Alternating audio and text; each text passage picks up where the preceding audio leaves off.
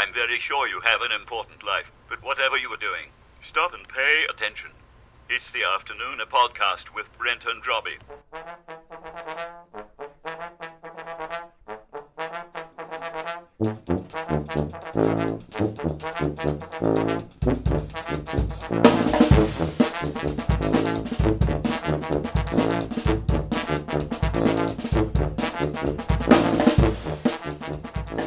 Welcome to the Afternooner Sports Podcast. I'm Robbie. I'm well. Brent, it's good to be here. Yeah, we should probably explain why we had to take a week off, and we were all in various levels of sickness. And we've got kids. We're all around grubby children, and it just felt the wrong time. So we took the week off. Robbie, you were the sickest of all of us. You're feeling better. You're back to it. Yeah, I'm here. I'm fully recovered. Still got some antibiotics coursing through my veins. Feels great. Thank you, amoxicillin. Thank you, amoxicillin. Were you really on amoxicillin? Isn't that the antibiotic they give you at the doctor's office? I feel like that's the same antibiotic I get every time. I'm sure you're right. I just didn't know you were so sick that you needed to be on amoxicillin. I had strep throat. Yeah, you had strep throat. Oh. I told you that right before we started. No, I remember that. I guess I didn't realize strep throat was an antibiotic level illness. Yeah, I don't know if I've had strep throat ever before, or if I have, it's been more than a decade. But have either of you guys had strep throat recently? Never had it. It's like someone stabbing your throat every time you try to swallow, whether that's food or just like the saliva builds up because you're afraid to swallow because it's so painful. Yeah, I've had it before. I think in early high school or late middle school. I don't remember. It's not fun.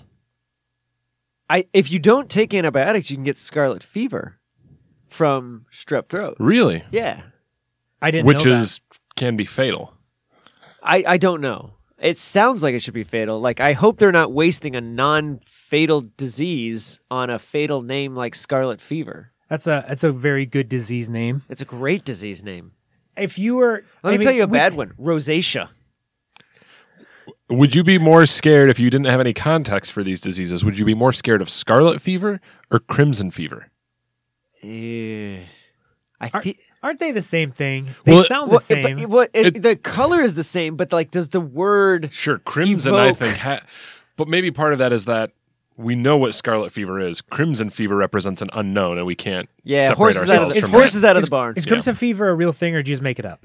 I'll see if it's a real thing. I just made it up. It if could that's be a real thing. thing, that's a failure of the medical profession, that they would have a scarlet fever and a crimson fever, and they're not the same sickness. Crimson fever actually brings me to the exact same page because I just Googled scarlet fever. They send you to the exact same page for scarlet fever. So maybe some people call scarlet fever crimson fever. Okay, medical profession, you're off the hook this time. Scarlet fever, crimson fever, fuchsia fever. What color is fuchsia? Is it pinkish, purplish? I'm not really sure. I don't know. Billy, do you know what color fuchsia is? I thought it was like a purple. Well, that's kind of close to scarlet. Is fuchsia... What's ochre? Ochre, isn't that a color? Ochre. Ochre is a Ochre is plant. food. I was going to say that's a It's spice. a green green. plant, and it's tasty. I like it. We have it at our house. But Yeah. what color is it? Is that mean is ochre? Is it the same color as okra? Are they No, different things? they're spelled completely differently. How do you... So what color is it? Ochre is OCHRE. Well, what color is it? I don't know. Hold on. Fuchsia is a vivid purplish red color. Could go for fuchsia fever then. How do you spell ochre? OCHRE. O-C-H-R. That's how the color is spelled. Ochre is a natural clay earth pigment, which is a mixture of ferric oxide and varying amounts of clay and sand. That could be reddish. Yes. It could be reddish. earthy. It could be looks a light tan. This says a pale brownish yellow color, which just doesn't really tell you anything. Mustardy. It looks browner than mustard. Can I ask you, do you bring up ochre because of Joseph and the Amazing Technicolor That's exactly Dreamcoat? why I bring it up. Yeah. You know it. Yeah. I look handsome, I look smart, I am a walking work of art. In my dazzling coat of many colors, how I love my coat of many colors. It was red and yellow and green and brown and ochre and black. Isn't it peach? I don't know know. either. It But doesn't matter. there's a lot of colors. That's where I was introduced to ochre. Thank you for catching that. That is exactly why I brought it up. Billy, thank you for setting us straight on the color fuchsia. And ochre and okra. I actually have heard it both ways. Brent, you're training for a marathon. It's coming up on, is it December 2nd? That's the date, It's right? coming up.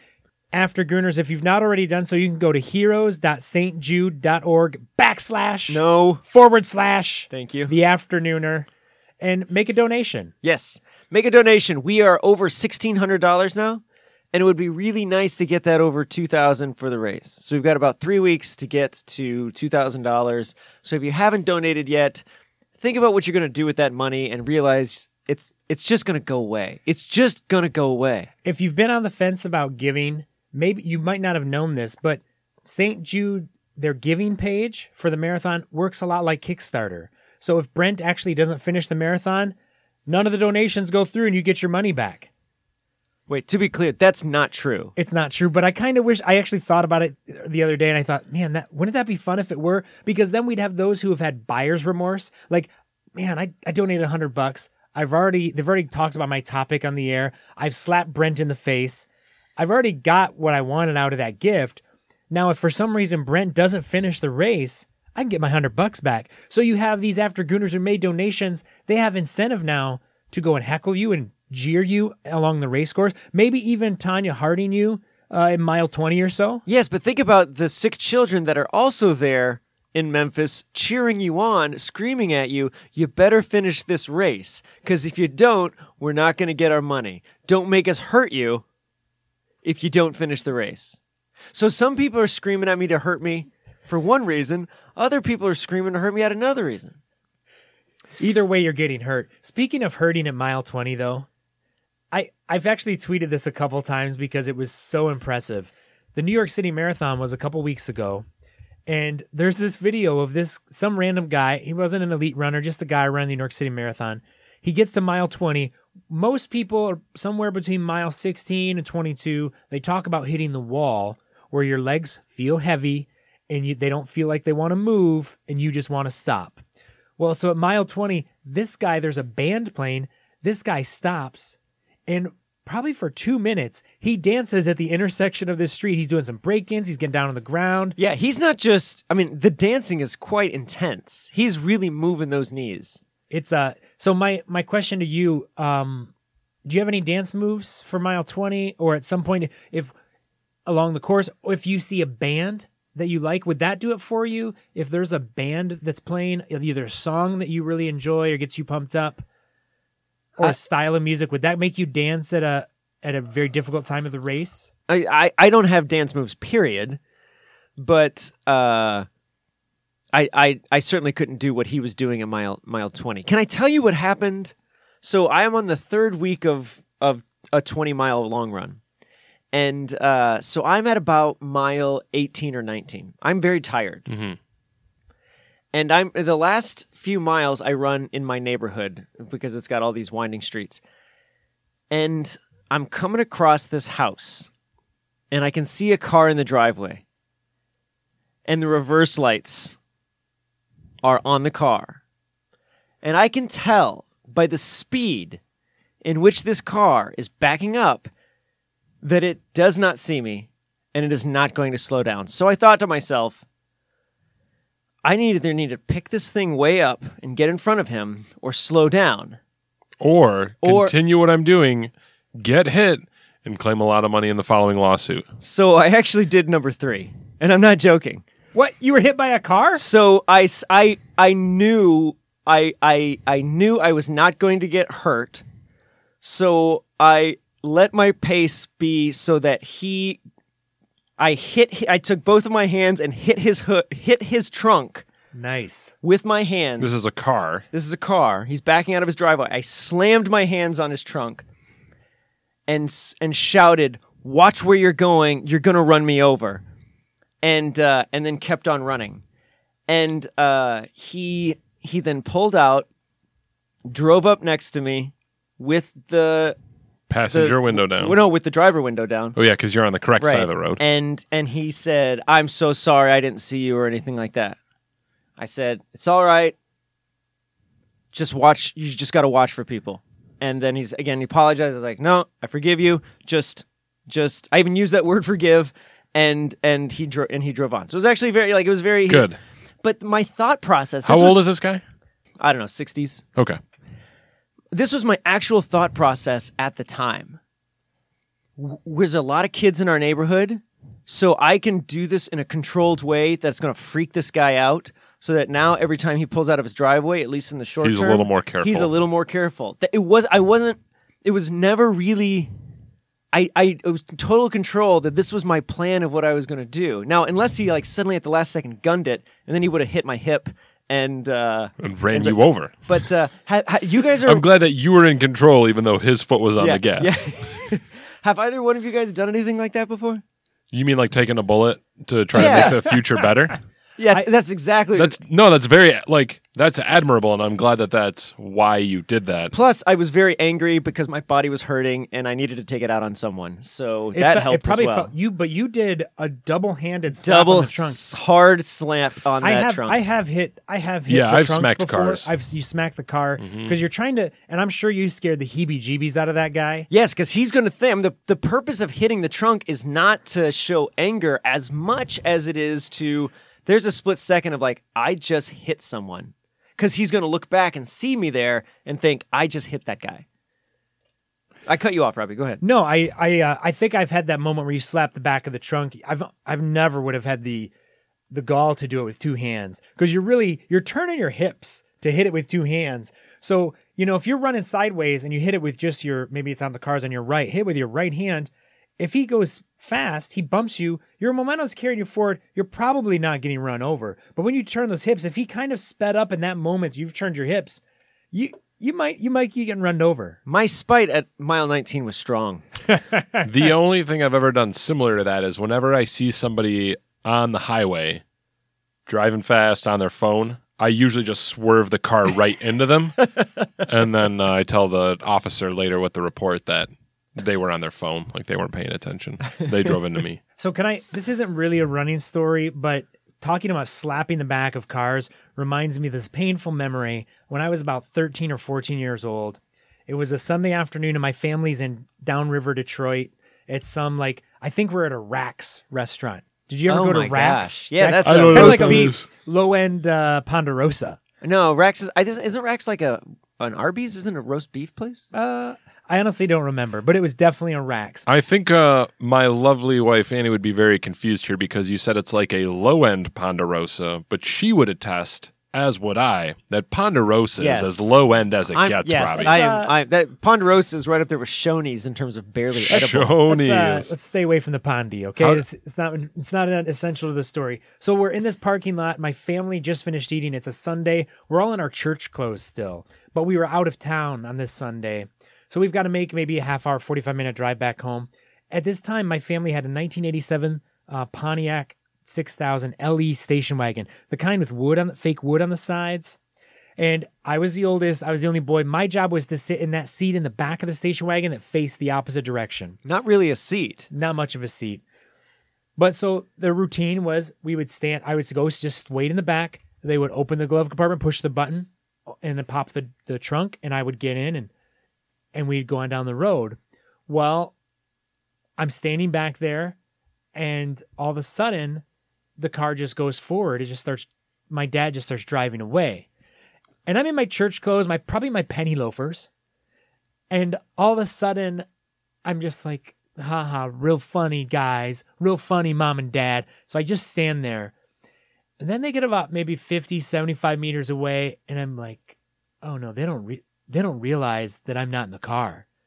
And so I start sprinting as fast as I can in slippery penny loafers across this parking lot in Downriver, Detroit, fearful that my parents are about to leave me in this parking lot as darkness is about to fall. And thankfully, they get to a stoplight before they turn on to the main road, whatever. And I catch up to the car before they turn away. And I'm running. I'm sprinting full steam, and the adrenaline's pulsing through me. And I reach out and I slap the back of that window. My hand, just talking about it, my hand starts stinging. It hurts so bad. But I wanted not to be left in that parking lot more than anything in that moment. And I'm crying because I thought I was going to be left. It was a rough. Wait, didn't you say you were 14? Probably, maybe 13, maybe 12. Maybe 10. I really thought I was getting left in that parking How lot. young does Robbie need to be for Yeah. him crying to be okay? Really, I was 19. That's the real truth. They were dropping you off to college. It was a terrible experience. So I wasn't in any danger of being run over when I slapped that vehicle, but I was in danger of getting left in downriver Detroit. Here's a fun story. Has to do with vehicles. I used to drive a stick shift, a Ford F-150 truck. It was a hand-me-down from my grandpa, and I drove it to a cross-country meet in high school. It was a little park down the road, and I forgot to, 1, put on the parking brake, 2, put it in gear. But it's it was a more level parking lot. So I pull up, get out of the truck, close the door, I'm walking away, and I hear somebody yelling my name, and I look back and the truck is slowly rolling backwards. So I'm, at this point, I'm too far away, but I'm running back to the truck trying to get to it. It's rolling right for this van. And I'm not going to make it in time, but I'm trying to get to the driver's seat. And it rolls back to this van, and it goes bing, because the 2 trailer hitches, the van's trailer hitch and the truck's trailer hitch, hit each other, and they just kind of bounce apart. And I hop back in the truck and park it. And That is amazing. That's a lovely story. Mhm. You could actually hurt yourself trying to get back into that Sure. driver's side Yep. door. While it was moving backwards. Exactly, yeah. Lady Luck was with me that day. Lady Luck was with you. So let's get back to the marathon, Brent. Glad you're okay. Glad you taught that guy a lesson. Yeah, I think I did. A good lesson, right? Yes. But I didn't swear. I wasn't swearing at That's him. a I wasn't. good, appropriate lesson. But here's the thing. I think there was a moment fright in his face that was unintentional because it was cold on Saturday, so I was wearing a balaclava. So when he drove up next That's to me... not the dessert, the Middle Eastern No, dessert. that's baklava. Okay, thank you. A balaclava, which is sort of like a ninja mask when it covers your mouth and nose. So it's just my eyes, and it's black. And so when he rolls down the window to say he was sorry, I just went up to the car and put my hand on my forearm on the window to be like, it's okay, just be like. And I wasn't yelling or anything like that, but I think there might have been this fear as this masked person was now approaching the car, and everything's okay though. Don't fear the masked men, especially when the masked men are on mile 19. You are in no danger. Hey, so there's a couple other marathon stories that happened in the last week or so. We talked about the dancing guy at mile 20 of the New York City Marathon. I don't know if you saw this though. The Milwaukee Marathon. Did you hear about this? No, I know nothing about the The Milwaukee Marathon just happened about a week ago, and last year, 2016 Milwaukee Marathon, the course was too long. So people are looking at their GPS watches, their phones, whatever they're tracking, and their pace that they're kind of expecting. And the course was actually almost 27 miles. So people ran too far. Almost an extra mile, right? Yeah, 26.2. So Which about at an that extra- point, what does it matter? No, that's a really big deal at that It's a point. big deal. Yeah, it's a big deal because it's extra mileage. And it's a big deal for all these people that were trying to qualify for Boston, because if your time, an extra half mile, 3/4 of a mile, that's adding maybe 4 minutes, 6 minutes onto somebody's time. And so in Boston didn't honor that in 2016 because they said, hey, well, can we just take people's pace or just what their time would have been at the 26.2 mark? And they said, no, it's tough. And Snobs. So Snobs. So fast forward to 2017 Milwaukee Marathon, people finish the race. They're looking at their watches. They're looking at their phones and whatever. And they notice that it's about 3/4 of a mile too short. The course is too short. It says 8/10 of a mile too short. Yeah. So instead of 26.2, it's 25.4. What is going on in Milwaukee? This is 2 years in a row. Same race director that's responsible for the course. And they have people that are supposed to certify the course. I mean, and so again, Boston's like, none of these people could qualify for Boston if they were trying to use Milwaukee to qualify for Boston. And if you're trying to use a marathon to qualify for Boston, physiologically, you can only run about at your peak performance 2 to maybe 4 if you're really a good elite runner, maybe 4 marathons in a year. So you're really selective in targeting maybe 2 races that you're trying to qualify for Boston. So yeah, it's too short. Too short in Milwaukee. In an online article, After it was revealed Wednesday that the course distance had been miscalculated for the second year in a row, many runners were wondering how that could happen. Quote, "It would be nice if this race could actually figure out how to lay down a 26.2-mile course," said Ben Lamars, who ran in his 8th marathon at the PNC this year. "Sadly, I think this marathon will not be a major and may not survive in the future." Yeah, one person said, the running community is very forgiving. This happens once. They're going to forgive. They're not going to forget. They're going to forgive. Probably try it again. 2 years in a row, though, it's really going to be tough to see this Milwaukee Marathon probably survive. How often did this happen 20 years ago, though? Like, before GPS, what were the chances that any of these courses were actually 26.2 miles? So I would venture to say chances are a lot of those races are off by 0.1, 0.2, but to be off 0.8, I mean, that's almost a whole huge. mile. Like if That's like me using my car to figure it out. Yeah, I mean, Yeah. honestly, 20, 30 years ago, they used measuring wheels. Yeah. Some guy would walk the course slowly, not jog it, slowly, so he's not bouncing with that measuring wheel and measure the course that way. Really? That's how they do it? I would think so. Yeah. I don't know how else. I how else to don't do have it. any. I've never had to do that. I mean, maybe you drive your car. When we do our quadrathlon, afternoon or quadrathlon in the spring, we'll have to figure that out. But There's another marathon I want to talk about. An international marathon, the Venice Marathon, is in Venice, Italy. Did either of you guys hear now about this story we know. You did. Yes. So, about the 16-mile mark of the race, and the elite runners, I think there's 6 or so, maybe 8 elite runners with the main pack, and they in big marathons, there's a bicycle up front. There's someone telling you where to go. In this case, there's a motorcycle, 2 motorcycles that are, one, for security, if they see any unruly fans that come on and interfere with the elite runners, but also to kind of guide them so they know which way to turn so they don't have to think about it. Well, somehow, these motorcycles take a wrong turn, and they go about 200 meters, 250 meters off course. They go the wrong direction. How did they realize they were going the wrong way? Who informed these motorcycle drivers? I don't know who informed. It doesn't look like the motorcycle drivers realized it. All of a sudden, you see and there's a video of this, the elite runners, a couple of them just turn around. And then all of them turn around together. So it's not when they saw the bridge out sign. Now, Robbie, I watched the same video you watched, but I think I did something that you didn't do, and that's read the text that precedes that video. Sure. The motorcyclists didn't actually take a wrong turn. That was planned in the Venice Marathon every year. So there's a planner. I'm reading this from NPR. I think they emulate us in a lot of ways, but we'll use them here. Liberal rag. A cluster of motorcycles and cars that had been in front of the runners left the planned route as they were supposed to. Enrico Giacomini says. Any ideas? Enrico Giacomini. Great. A longtime president of the Venice Marathon Club and co-founder of the race, Enrico Giacomini. tells NPR that, quote, Venice is not a city built for cars or motorcycles. And for that reason, the vehicles have always separated from the runners before the marathon's final leg. So this has been done every year consistently.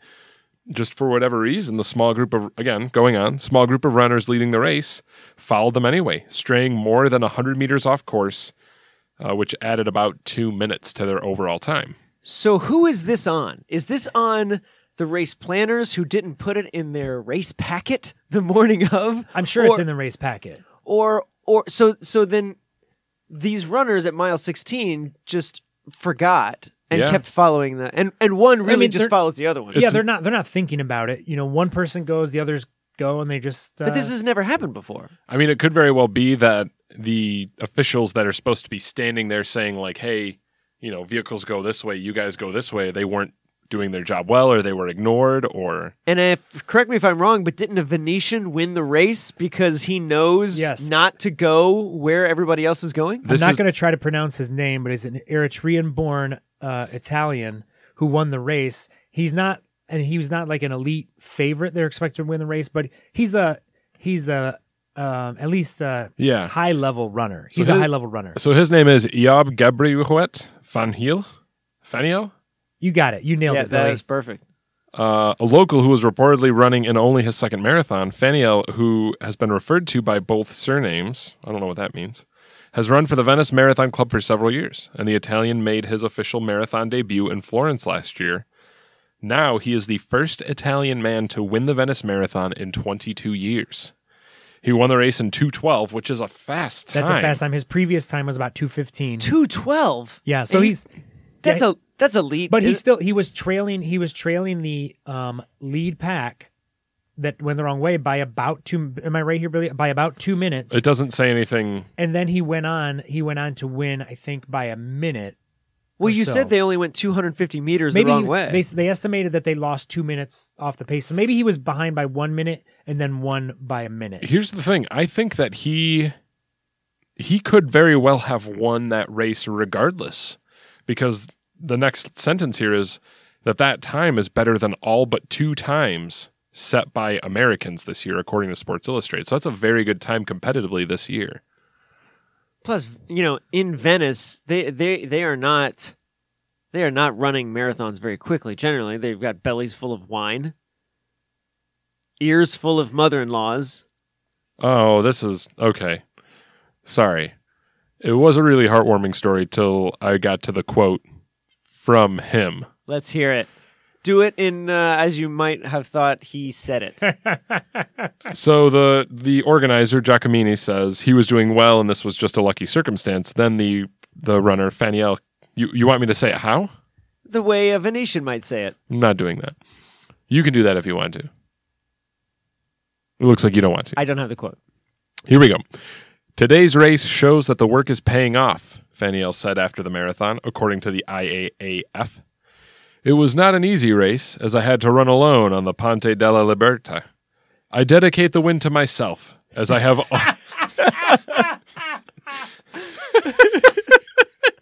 This is fantastic. Hold on.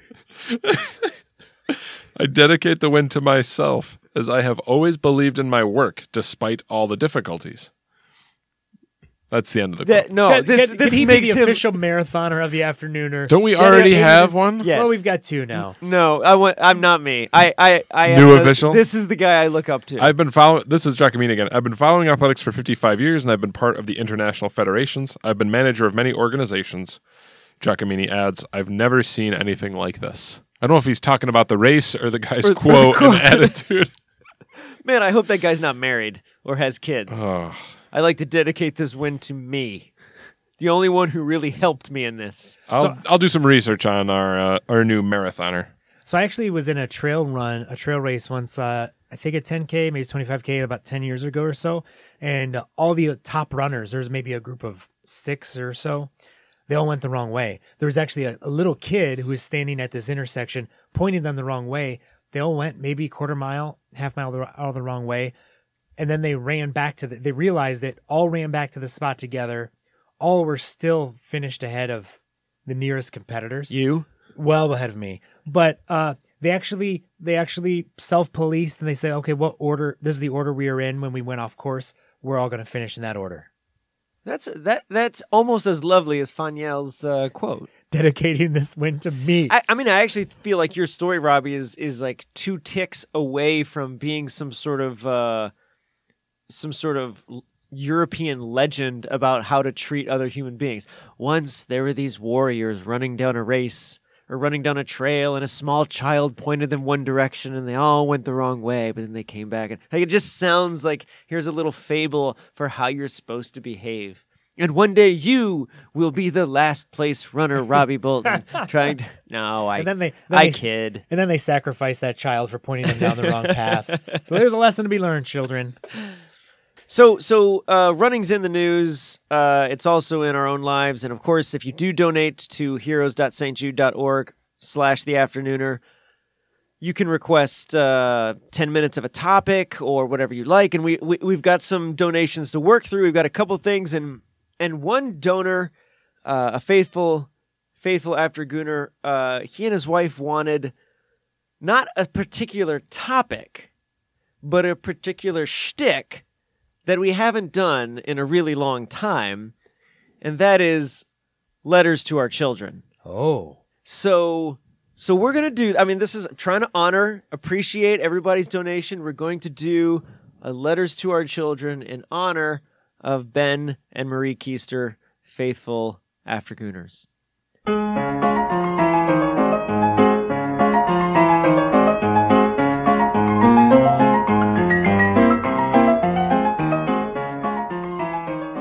Dear children, it's been a while since I've written you a letter. Wait, what? Sorry. Do you hear the music playing already? It's been a while since I've written you a letter. No, it's not because I've been in prison. If anything, prison would make me a more effective letter writer. Though admittedly, most of my letters would be nearly illegible scrawls about my innocence. Of course, your mom and Todd will tell you it's best to move on from the past. And besides, everyone thinks they're innocent. Thing is, kids, maybe I did kidnap the governor's son, but did you ever ask why? Did you ever care? Anyway, it's nearly winter, and that means sports watching season is upon us. There is very much a right way and wrong way to watch sports. First, it should always be done in homes or restaurants. The traffic, the prices, the bad views, all these things can be fixed by watching sports all day from a couch while your children poke you with a stick and wonder if you're still alive. Even if you do watch sports from home, there are right ways and wrong ways to do this. It's always uncomfortable watching sports with someone who is too into the game, shouting not because it's fun, but because they cease to understand that you can't control what happens in sports the same way you can control your children. With irrational demands about changing the past and idle threats of abandonment. Now, the key to being a good person to watch sports with is to care, but only when it benefits you. As soon as things aren't going your way, you jettison any emotional attachment faster than your dad did in high school and college when he realized whatever relationship he was in wasn't all that fun anymore. Of course, knowing that is one thing. Doing it is another. That's why I've created the following fan theory in order to make prudent sports engagement easy to accomplish. I call it the sports karaoke theory. Children, what I maintain is that someone should engage in sports the same way they engage with karaoke. Anytime someone is potentially engaging in bad sports fan behavior, all they have to do is ask themselves if they could get away with that kind of acting out at a karaoke party. Let's consider some of the rules. Rule number 1. Your favorite song is not more important than the mood of the room. We can all agree Stairway to Heaven is a fine song. However, it's long, you can't sing it, and if you try, then people will get bored and spend too much time wondering why they hang out with you in the first place. In sports, the same is true. How your team is doing is not as important as freeing others from worry that you might put your fist through Grandma's decorative plates. Rule number 2. If you don't have a serious problem with the song, then sing along with the group. Is singing Girls Just Want to Have Fun a really overbaked, unoriginal, and repetitive move? Of course it is. The fact is, however, that they need a second alto. In sports, the same is true. Unless you have a really good reason not to, just root for whoever the room wants to win. Number 3. Songs can only go well. When they go well, they go well. And when they go badly, they go well. The only time they don't go well is when you're a self-serious sack of crap who thinks you might win someone's affection based on how well you can harmonize Unchained Melody. Oh, my love, my darling, I've hungered for your touch. That's wonderful, thank you. In sports, when things go well with your team, great. When they go miserably, who cares? You still got to relax and have some junk food. The ability to shrug your shoulders and become emotionally detached at the first sign of trouble might be called bad fathering in some contexts. But in sports and karaoke, it's nothing short of beatific. Rule number 4. It's always okay to do it alone. In a car, in your house, in the shower, everywhere is a potential karaoke party. Same with sports.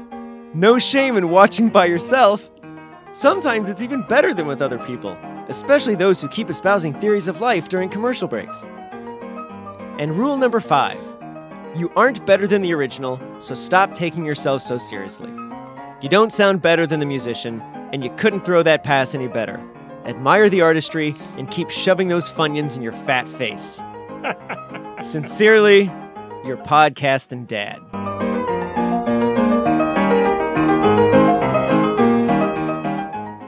Shoving Funyuns in your face just brings it a little too close to home for me. in Fat sport. face, actually. Fat face.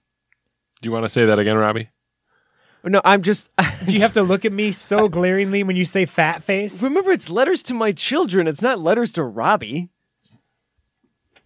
Though you're certainly acting like a child right now. So that's a thank you for the donation, but I actually stand by that theory. Sports karaoke theory. Sports karaoke theory. Anytime you're not treating sports like you should treat a good karaoke party, it's going wrong.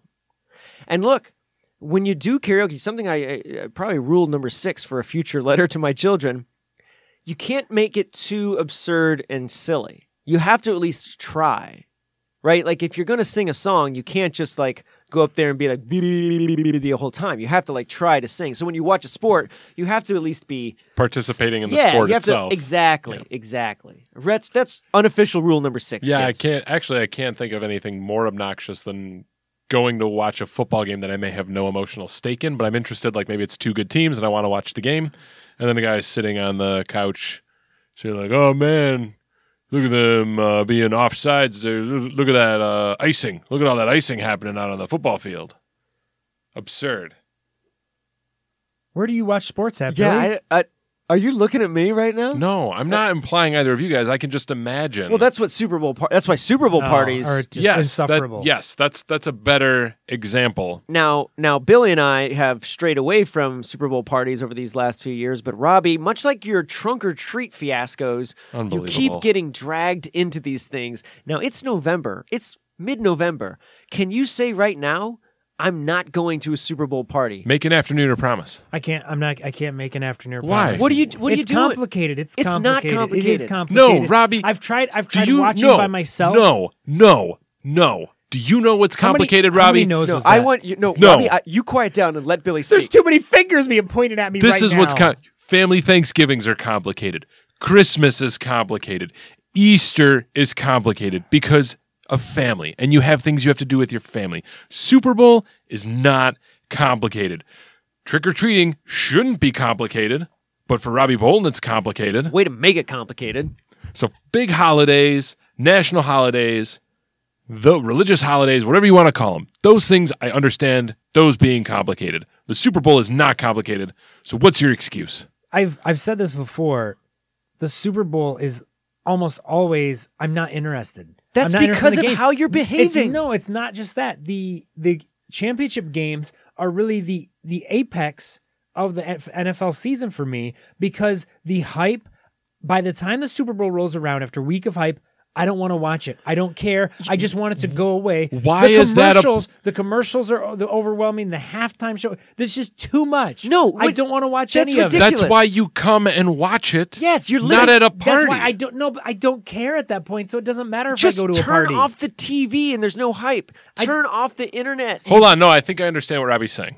Robbie's saying because he doesn't care, he's not willing to fight whatever battles he needs to fight in order to disengage himself from these other obligations and come watch it with us. Well, what I think Is that what I'm Well, hearing? No, I'll spell it out. I just don't want to watch it with you guys. That's the real reason.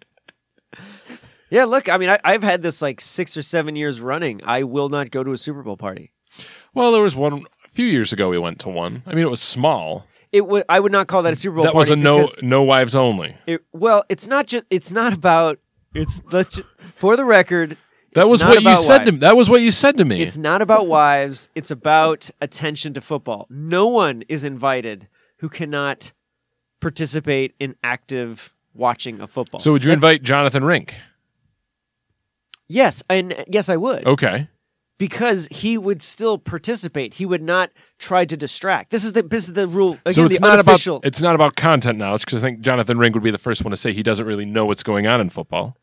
But I would be very excited about having Jonathan Rink there because, one, he's bringing a plate of fine cheese. Probably, yes. And two, yes. he's just a pleasure to be around. And three, he's going to try and participate and engage. But this is the unofficial rule number 6 of the sports karaoke theory. Go is on. You can't go to the sports karaoke theory. You can't go to the karaoke party and while someone's singing a song, stand up and start complaining about work. Right? You can't do that at a karaoke party. It requires you to at least be there. Anyway, speaking of Jonathan Rink. Yeah, faithful Aftergooner Faithful Jonathan Rink Aftergooner, he made a donation. at heroes.stjudge.org/the Afternooner. Which kind of slash? One of them. Forward. Or backward. I've heard it both ways. Just think of it this way. You're paying it forward. So does that start on the top right and go down to the bottom left? No. Or does that start at the top It left and go down to it the bottom right? starts bottom left and goes... Oh wait, That's what he said. He just said it in I said it backwards. He I said it the opposite. He way. moved it. He moved Backward, it backwards, yes. even though it was Yeah. a forward slash. He Wow. yeah. This whole topic confuses me. Let's just move on and get back to Jonathan Rink. So, another donation we said we'd give 10 minutes to, and this faithful Aftergooner, Jonathan Rink, is a art professor, and so he wants us to talk. Get that timer ready, because this is going to be a little tough for us. And plus we're probably getting close to the end of our time on this episode. We're getting close. We've got time. So he has asked us to talk 10 minutes about Renaissance art. This is going to be difficult. And its impact on sports. And its impact. I feel like it's simultaneously going to be difficult to fill these 10 minutes and also difficult to end when we get there. Yes, I feel like we have less content than we have about Muppets. So we'll see. I think most people know when we say Kermit or Miss Piggy, people know who we're talking about. When we say, I don't even know, Monet, is Monet Renaissance? Oh my gosh. This is really going to be a lot of fun. No, he's not Renaissance. Uh, You only missed it by a couple hundred years. I'm just going to stop talking because for fear that art history professor Jonathan Rink might rescind his donation. So I'm just going to stop talking. Robbie, I think you absolutely need to continue talking But because this is what the seriously, Aftergooners want. The challenge is like whenever we can't, everyone's not going to know which piece we're talking about or which artist we're talking about. Right, so which is why we're not going by piece. I have made us a top 10 list. I'm going to start at number 10 and move to number 1. And you guys are feel free to throw in your opinions about my top 10 list of Renaissance painters. Sculptors too, I guess. I have a couple as well. I think there may be some overlap. I mean, I'm not going to mention another painter just for fear that they're not going to be a Renaissance painter. Robbie, how about this? You have a computer in front of you. You're able to Google search or your phone. So at the very start of this 10 minutes, I'll give us a timeline for what the Renaissance looks like. And then, Robbie, you can Google any painter you know and see if they fall within that timeline. Fair enough. I'm giving you sort of the rules for participation. All right, so before we start the 10 minutes, you're going to need to do a 1-minute discussion of what the Renaissance was. No, I'm just giving him the timeline. So it's really like got a it. 5-second thing. Spoiler, Bob Ross is not in the Renaissance. Although I did see at Bed Bath & Beyond yesterday a Bob Ross Chia Pet. You can buy a Bob Ross Chia Pet where you water it and grow Bob Ross Do you hair. think his estate is getting any money from that? Surely. I mean, yes, his estate is getting some money. Maybe not a lot, but some. So, again, I'm pulling from a website that I think was inspired by the Afternooner, Wikipedia. The Italian Renaissance was the earliest manifestation of the general European Renaissance, a period of great cultural change and achievement that began during the 14th century, so 1300s, and lasted until the 17th century, or 1600s, marking the transition between medieval and modern Europe. The French word Renaissance means rebirth and defines the period as one of renewed interest in the culture of classical antiquity after the centuries labeled the Dark Ages. I like French-speaking Billy. Yeah, it's good. It's good. I just watched most of the new Beauty and the Beast. There's a lot of French in that. That's good, Billy. All right, so let's get started. Now, these are not all Italians, but the majority of them are. Number 10. Whoa. I haven't started yet. My mistake. And also, with the Muppets, you started with number 1. I also got some pushback on that. Also, remember, I started at number 1 so that we could go to the bottom Muppets. Because we wanted the ones that we did not like. Why aren't we doing that? Because I don't have any bottom Renaissance painters that we hate. So we're just going 10 to 1. That's a great point. All right, here we go. Get the timer ready. All right. And go. Number 10, Da Vinci.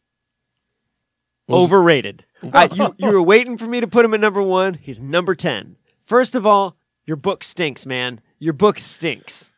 As a sports podcast, I'm surprised we have him so low because what's his Vitruvian Man? Isn't that Da Vinci? Yeah, the Man in Motion. You know, so you see that and you think it's a muscular, athletic-looking man. You think it has something to do with the body. You think Da Vinci would be one of the more sports-inclined or Renaissance painters. Let me blow your minds for a second. Billy, look up the size of the Mona Lisa. Look at the size of the painting of the Mona Lisa. Do you know what the size is? No, I don't know the size, but I know what you're doing. Go ahead, though. What are the dimensions of the Mona Lisa, Billy? 2.5 feet by almost 2 feet. It is a tiny painting. It is a tiny painting. And frankly, it wasn't even a famous painting until I think Napoleon came along, put it on a wall, then it got stolen from Napoleon, then it sort of took on a life on its own. So, look, did he do other stuff? Sure, I guess. He's on the list, but he's number 10. Not giving him anything more. You guys okay with that? Great. Number 9. Number 9, Botticelli. I have nothing more to say. I mean, Botticelli is the painter that you always talk about when you're talking about women being too skinny. And they say, like, well, think about back in the Renaissance and Botticelli's nudes and things like that. That's all I know about Botticelli. So he had to go on there somewhere, and Da Vinci was a hack. So Botticelli's number 9. He's not the singer, the blind classical singer. Botticelli. What's his name? It's not Botticelli. I know who you're talking about, but it's not Botticelli. It's what is that guy's name? You know who I'm talking about, yeah, right? Andreas something. He's blind. He has a wonderful voice. He sang with Sarah Brightman. I mean, Time to Say Goodbye. That's his big. Bocelli? Is that Bocelli? Maybe. I don't know. It sounds close to Botticelli. Just look up blind Italian singer. There. Well, I hear Botticelli and I just think of the olive oil, like the food. You know, they got the noodles, Botticelli noodles. That's enough to get him in the top 10, I think. Sure. If not, bump him higher. Pasta's very important to getting ready for big sporting events the night before. Football games, races. Absolutely. Blind what? What am I? Blind who? Blind Italian singer. Andrea Bocelli. Bocelli. Close. Not Botticelli. I'd like to put Bocelli on the top 10, but the parameters don't let me. I feel like saying that's close would be like saying Stone and Samson are close. They are, in a way. Number 8. Nuno Gonçalves. Nuno Gonçalves. He's a Portuguese painter. Go on. He does this. I can't pronounce it. It's a Latin phrase. Or maybe it's Greek. I don't even know. It's probably Greek. Ecce homo, which is behold the Christ. That's what Pilate says. Behold the Christ. I think it is probably Greek because homo is Greek. So ecce homo, and he's got this really creepy, amazing painting of behold the Christ. That I think is a pretty great painting. You know, if you Google Behold the Christ, you get a song by artist Trip Lee on the album If They Only Knew, released in 2006. The song is Behold the Christ. The artist Trip Lee, a Christian hip-hop rapper. Do you know the song Behold the Christ? I don't know the song, but I've heard the name. He's behind the cray as far as Christian hip-hop rappers go. How is he behind Nuno Gonçalves, though? He must be a fan. Okay. Number 7, Raphael. He's the leader of the group. He's a little hot-headed, though. Isn't that the line from the Teenage Mutant Ninja Turtle rap? Raphael, he's the leader of the group. I would think Leonardo is the leader of the group. There's tension there. Is there tension there? I think there's probably tension in Raphael because he's got an inferiority complex because he has the worst weapon. I mean, his weapon is Leonardo's weapon, just like 3 feet smaller. Well, no, he's got That's going to cause some inferiority. He has like the pronged guards. Number 1, you can throw those weapons a lot easier than you can throw a longsword. Well, then you have to go get them. Not if you kill who you're... well, I guess you do have to go get them if you kill who you're throwing them at, but you've succeeded in doing what you're doing. What if there's 4 people? Are you telling me if me and you are going in a fight, you're going to choose Raphael's weapons over Leonardo's? You get 2 swords? 2 swords. So, I mean, part of that is, again, I'm no martial combatant. You certainly have range and perhaps efficiency, But if I'm getting in close, like all I have to do is get in close, and those swords are worthless and you're dead. I stand by choosing Leonardo, and I understand that there's some tension there because I think Raphael's probably working through some problems. Number 6, Donatello. Whoa. Are we going to get all 4 Ninja Turtles here? We're definitely going to get all 4 Ninja Turtles. All 4 Ninja Turtles come from the Renaissance and from Christian And the hip-hop. reason they have the names they have is because those are like 4 of the greatest artists of that time Right, period. yeah. Like So they're all coming in here. But Donatello has a really creepy, again, it's another creepy, I guess I like that, this wooden carving of a penitent Mary Magdalene that is... It's not something you'd want to see in your hallway in the middle of the night. I don't know what art you'd want to. You're seeing it right now. Yes. We can maybe tweet that picture I don't think out. I've ever seen that before, but that is... Give some props to Donatello. What's he trying to do there? Can I backtrack? I It's have the penitent Magdalene. Oh my goodness. I have the lyrics from Turtle Power, one of the Ninja Turtle songs. Leonardo, Michelangelo, and Donatello make up the team with one other fellow, Raphael. He's the leader of the group, transformed from the norm by the nuclear goop. Yeah, I don't agree with that lyric. It's what are you showing? This is Donatello. We're looking at a Donatello wood. That's from wood. That's impressive that it's from wood. It's very intricate. It's scary. Yeah. Yeah, I want to drop him down below Raphael. I mean, that's kind of like... Raphael's leader of the group. That's sort of what, like horror movie... That's like horror movie level. Like that's a creature we'd see in a horror movie. Penitence. It's penitence. She can't be smiling. The scariest of all things. Number 5, Michelangelo. And I just had to put him in there somewhere. Apparently he was a thing. His whole pizza wisecracks get a little old. He was my favorite of the Ninja Turtles growing up. I can see that.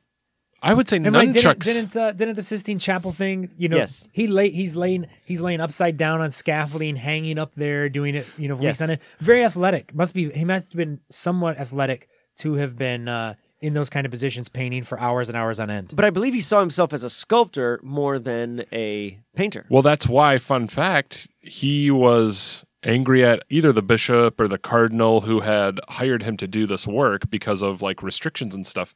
So you can actually see some of these church figures that he was angry at, like their skin is removed from their body and is like in some of these paintings in the Sistine Chapel. Like he painted them in hell or like being tortured by demons. Nice. Yeah. Nice No, job, Donatello. Wait. Or no, we're talking about Michelangelo. Michelangelo. Michelangelo, fantastic because he stuck it to the man who was really ticking him off. Number 4. Now we're leaving Italy here. We're going to Peter Bruegel the Elder, who you might know as the famous peasant painter. If you're Fleet Foxes, if you're a fan of Fleet Foxes, the cover of their original album is a Peter Bruegel the Elder. It's always the one of the sort of like pastoral scenes of peasants doing different things. Number 3, Caravaggio. He was on my list, Brent. Caravaggio, one of my wife's favorite painters. There's just something about the way he uses darkness. I don't know anything about art, but his paintings, his is like the classic painting that you look at and you're just like, oh my gosh, that's incredible. He uses darkness to make the figures in his paintings more prominent. They're very realistic, dark in terms of color and imagery. A lot of beheadings. There's a lot of beheadings going on. A lot of biblical painting. Correct. Number 2, going back to the Netherlands, Jan van Eyck. Jan van Eyck. Now, the reason I chose Jan van Eyck is not for what Jan van Eyck did in his life, but what happened after his life. Because in the 20th century, Jan van Eyck had made this huge altarpiece in Germany called the Ghent altarpiece. And in the 20th century, one part of that altarpiece was stolen in what is perhaps the most famous and successful art thievery in the world. It was called the Just Judges panel. And the Just Judges panel was stolen. And then letters started to get sent to Brussels, because I think it was in Brussels. It wasn't in Germany anymore. And it said, this was stolen from us in Versailles during the Treaty of Versailles, and we're stealing it back. They never found it. Even when they figured out who did it. And after that guy died, and his lawyer found all the letters, and it says, here's the clues as to where it is. And he's written these clues no one will ever know besides me and this other person, and try and find it, and you can't. And nobody ever did. And to this day, the Just Judges panel is lost from the Ghent altarpiece. So, if we are able to find this Just Judges panel, do you think that would be our most, and reveal it on an episode? Is that our most popular episode ever? Yes. At least among art historians. Caravaggio has a similar story. The Nativity with San Lorenzo and San Francesco was stolen by the Sicilian Mafia. Nice. When was this? This was in 1969. Two thieves entered the Oratory of San Lorenzo and stole the painting. Experts estimated that this painting was worth $20 million. Former Italian mafia members said that it was stolen by the mafia and it was displayed at important mafia gatherings, but then that it was damaged and then they destroyed it. Oh. So the whereabouts of it are still unknown. They don't know if it actually was destroyed or not. I want to throw out something real quick. I think if you are an individual, so not involved with organized crime, if you are an individual who steals either art or diamonds, you should never have to go to anything more than a minimum security prison. I think art thievery and diamond thievery. Just because it's kind of a charming thing I think to it's do. a charming thing to do. Yes. I mean, and heist movies are fantastic. This I can is never part get of it, enough yes. of heist movies. So this is why no organized crime. Like, we don't want any sort of weird human trafficking stuff. This is an individual who's going to steal an art piece. An individual, which is what happens with the Just Judges panel, the Ghent altarpiece. So something that really only has value because we've determined, right? Like it's both diamonds and art. Yes. Sure, they're just things that we've placed value in, even that in and of themselves, they don't necessarily have value. Yes, and then the stealing of it doesn't feed into some insidious underworld. Sure. Is there any specific reason that you think that white collar thieves of art and jewelry should only go to a minimum security prison? Well, because when I inevitably steal art and diamonds, that's what I want to happen. And I will appeal, as my self-representation in the courtroom, I will appeal to this episode, Evidence A. I already called it. I called it, Your Honor. I'd be very excited, Brent, if you got away with stealing art of diamonds. Ooh. Or Diamonds diamonds made of art. Yes. Well, it's all carbon. in Harder the to end. do. It's all carbon. All right, so who's number one? And number one, finally, back to the Netherlands with maybe one of the weirdest painters ever, Hieronymus Bosch. That's a delightful choice, Brent. Hieronymus Bosch, his most famous work is The Garden of Earthly Delights, and it shows people happy in sort of like an Edenic world, and then it shows heaven on one side, and then it shows hell on the other. And the hell has been studied for hundreds of years because the imagery on the hell side of The Garden of Earthly Delights is so, and I mean this in the sort of like dictionary definition of the term, fantastic. Yeah. That everyone wants a piece of what could this possibly mean. And it's just the stuff of archetypal nightmares, right? This is like Jungian psychology going on. It's incredible. Not something I necessarily want to look at in a dark hallway, much like the Penitent Magdalene from Donatello. But there is a interactive map online where you can get really have close seen and this, click yes. it, and sort of there's commentary from art historians. It's really fun. But even in the heaven, even in the not hell portions of this painting, things are a little off and a little creepy, and you'll like look and be like, oh, it looks like they're having a good time, except I'm not quite sure what's going on. Like, it's even in the what's supposed to be the pleasant portions, it's uncomfortable and bizarre. we're going to tweet out the address to this website where you can study Hieronymus Bosch, his Garden of Earthly Delights. They don't know much about Hieronymus Bosch. He's sort of like a mystery as to what was going on with him, but I am putting him as our number one Renaissance painter, official afternooner Renaissance painter, Hieronymus Bosch. I agree with that. We have about 8 seconds left on the timer, so we hope that 10 minutes was good enough for the donation. Thank you, Jonathan Rink. And if you would like us to talk about a topic of your choice or slap Brent in the face, give at heroes.stjude/ I messed that up. heroes.stjude.org/theafternooner. And if you forget that address, you can always call us At 517-798-6187. Can I get a little more Unchained Melody from you? Because that was pleasant. Oh, my love. my darling. Listen to us on SoundCloud, Stitcher, Google Play, and iTunes. Tweet at us at The Afternooner. Until next time. So long. Bye.